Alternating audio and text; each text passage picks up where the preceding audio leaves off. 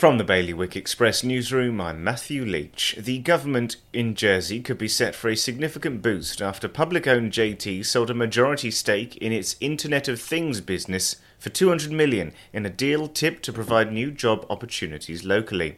Meanwhile, during the June States debate on the future of Guernsey's harbours, one man was name-checked more than any other, despite having left the Assembly last year. Barry Paint. Ex-Deputy Paint served 12 years in the States Assembly, and with decades of experience as a master mariner and harbour pilot, he emailed States members his concerns about the tidal currents along Hoog South. Home Affairs in Guernsey is extending an exemption to the 9-3 work permit so that guest workers can remain in the island during their 3-month break, and a new political movement in Jersey, spearheaded by the former bailiff and external relations minister, is officially launching next month. The Jersey Liberal Conservatives, who believe in fiscally conservative and socially liberal ideas, say they believe politics should be about policy over personality. For more on all of today's stories, you can visit bailiwickexpress.com. Your weather today is going to become cloudier this afternoon. Wind will be a northwest light force 2 to 3, and there'll be a top temperature of 17 degrees.